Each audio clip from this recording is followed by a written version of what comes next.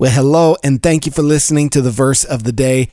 Today's verse is for May the 4th, 2020.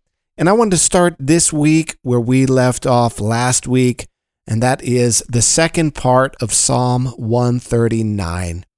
And Psalm 139 verse 13 says, speaking of God, that you formed my inward parts. You knitted me together in my mother's womb. I praise you, for I am fearfully and wonderfully made. Wonderful are your works. My soul knows it very well. My frame was not hidden from you when I was being made in secret, intricately woven in the depths of the earth. Your eyes saw my unformed substance. In your book were written, every one of them, the days that were formed for me, when as yet there was none of them. How precious to me are your thoughts, O God! How vast is the sum of them! If I were to count them, they are more than the sand. I awake and I am still with you. This is a verse that has given so much hope and inspiration to the people of God throughout the centuries. And it speaks about how God is the creator of us, that He is the one who thought of us, that we exist because He thought of us. He imagined us. Way before we ever existed, we existed in the mind of God, that's where we came from. We didn't just simply come from our parents, and certainly we did, a mom and a dad. Every person who's ever been born has come from a man and a woman coming together. But it's not just the expression of love or maybe carnal expression that produced us on the planet Earth. I like to say that sometimes there are accidental pregnancies, but there are no accidental people. And what that means is that God is the author and the giver of life, and that your parents or my parents or our parents may not have planned for us to be here, but God certainly did. And He's the one that put us together the way that we are. It's not simply genetics. It's not simply DNA. It's God. He's the one that gave us our looks. He's the one that gave us our body. He's the one that gave us our personality. He's the one that gave us our mental faculties. He's the one that gave us the ability to communicate, to have love and emotion. He's the one that gave us our unique personality. All of that comes from God. And there are no two people who are exactly alike, which is an incredible thing and an amazing thing. We're all unique. And David here uses this poetic language of being knitted together, of being woven together in the depths of the earth, these poetic expressions. And that God is the one who oversees this whole process.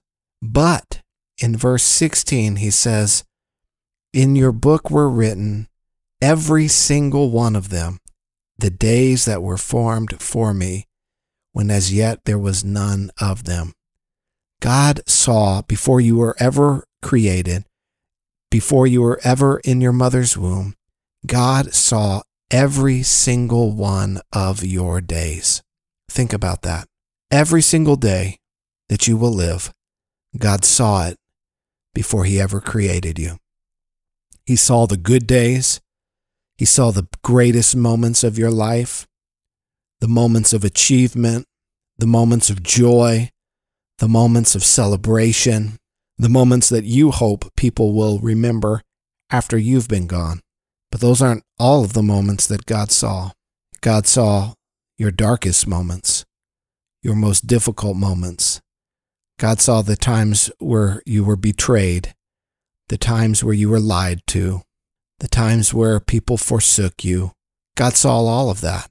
God also saw your failures, your shortcomings, and your sin. But you know what God also saw? He saw the blood of His Son Jesus covering your sin. He saw His plan of redemption taking hold of your heart and of your life. He saw not only your birthday in the natural, but your birthday in the spiritual, when you would be brought out of spiritual death into spiritual life. And you know what God also sees? God also sees where you're going. God also sees the future. God also sees you in eternity with Him forever, where everything that has gone wrong will be made right, where every pain, where every struggle, where every attack of the enemy will be turned on its head, and for all eternity we will share in the love of the Father and the Son and the Holy Spirit, and with the saints that have gone on before us in the most grand and glorious city, the New Jerusalem, the new heavens, the new earth, beyond what we can even comprehend. God saw it all. And if you could see what God sees, you wouldn't question what you're going through right now. If you could know what God knows, you wouldn't be discouraged. You wouldn't be downtrodden. You wouldn't be full of fear and anxiety and worries and doubts. And that's one of the reasons, one of the many reasons that I love the Word of God. Because in God's Word, we see the way that God sees, and we know the things that God knows. And it helps to reorient our hearts as we are passing through this life. So let me encourage you today. God knows you. He sees you. He formed you. He made you on purpose. He has a plan that's being accomplished in your life, and God has not brought you this far to let you go now, to let you fail now. He's upholding you today. He's giving you His strength today. I don't know what this week will hold, or the rest of this month, or the rest of this year, but I do know that God knows, and that He is going to take care of His people. So trust in Him, call out to Him, look to Him. He is your source. He is your supply. He is your life giver. He is your Savior, and He is your best friend. Thank you for listening today. Let's believe God for a great week and a great start to this month. And I believe with all my heart that our best days are ahead.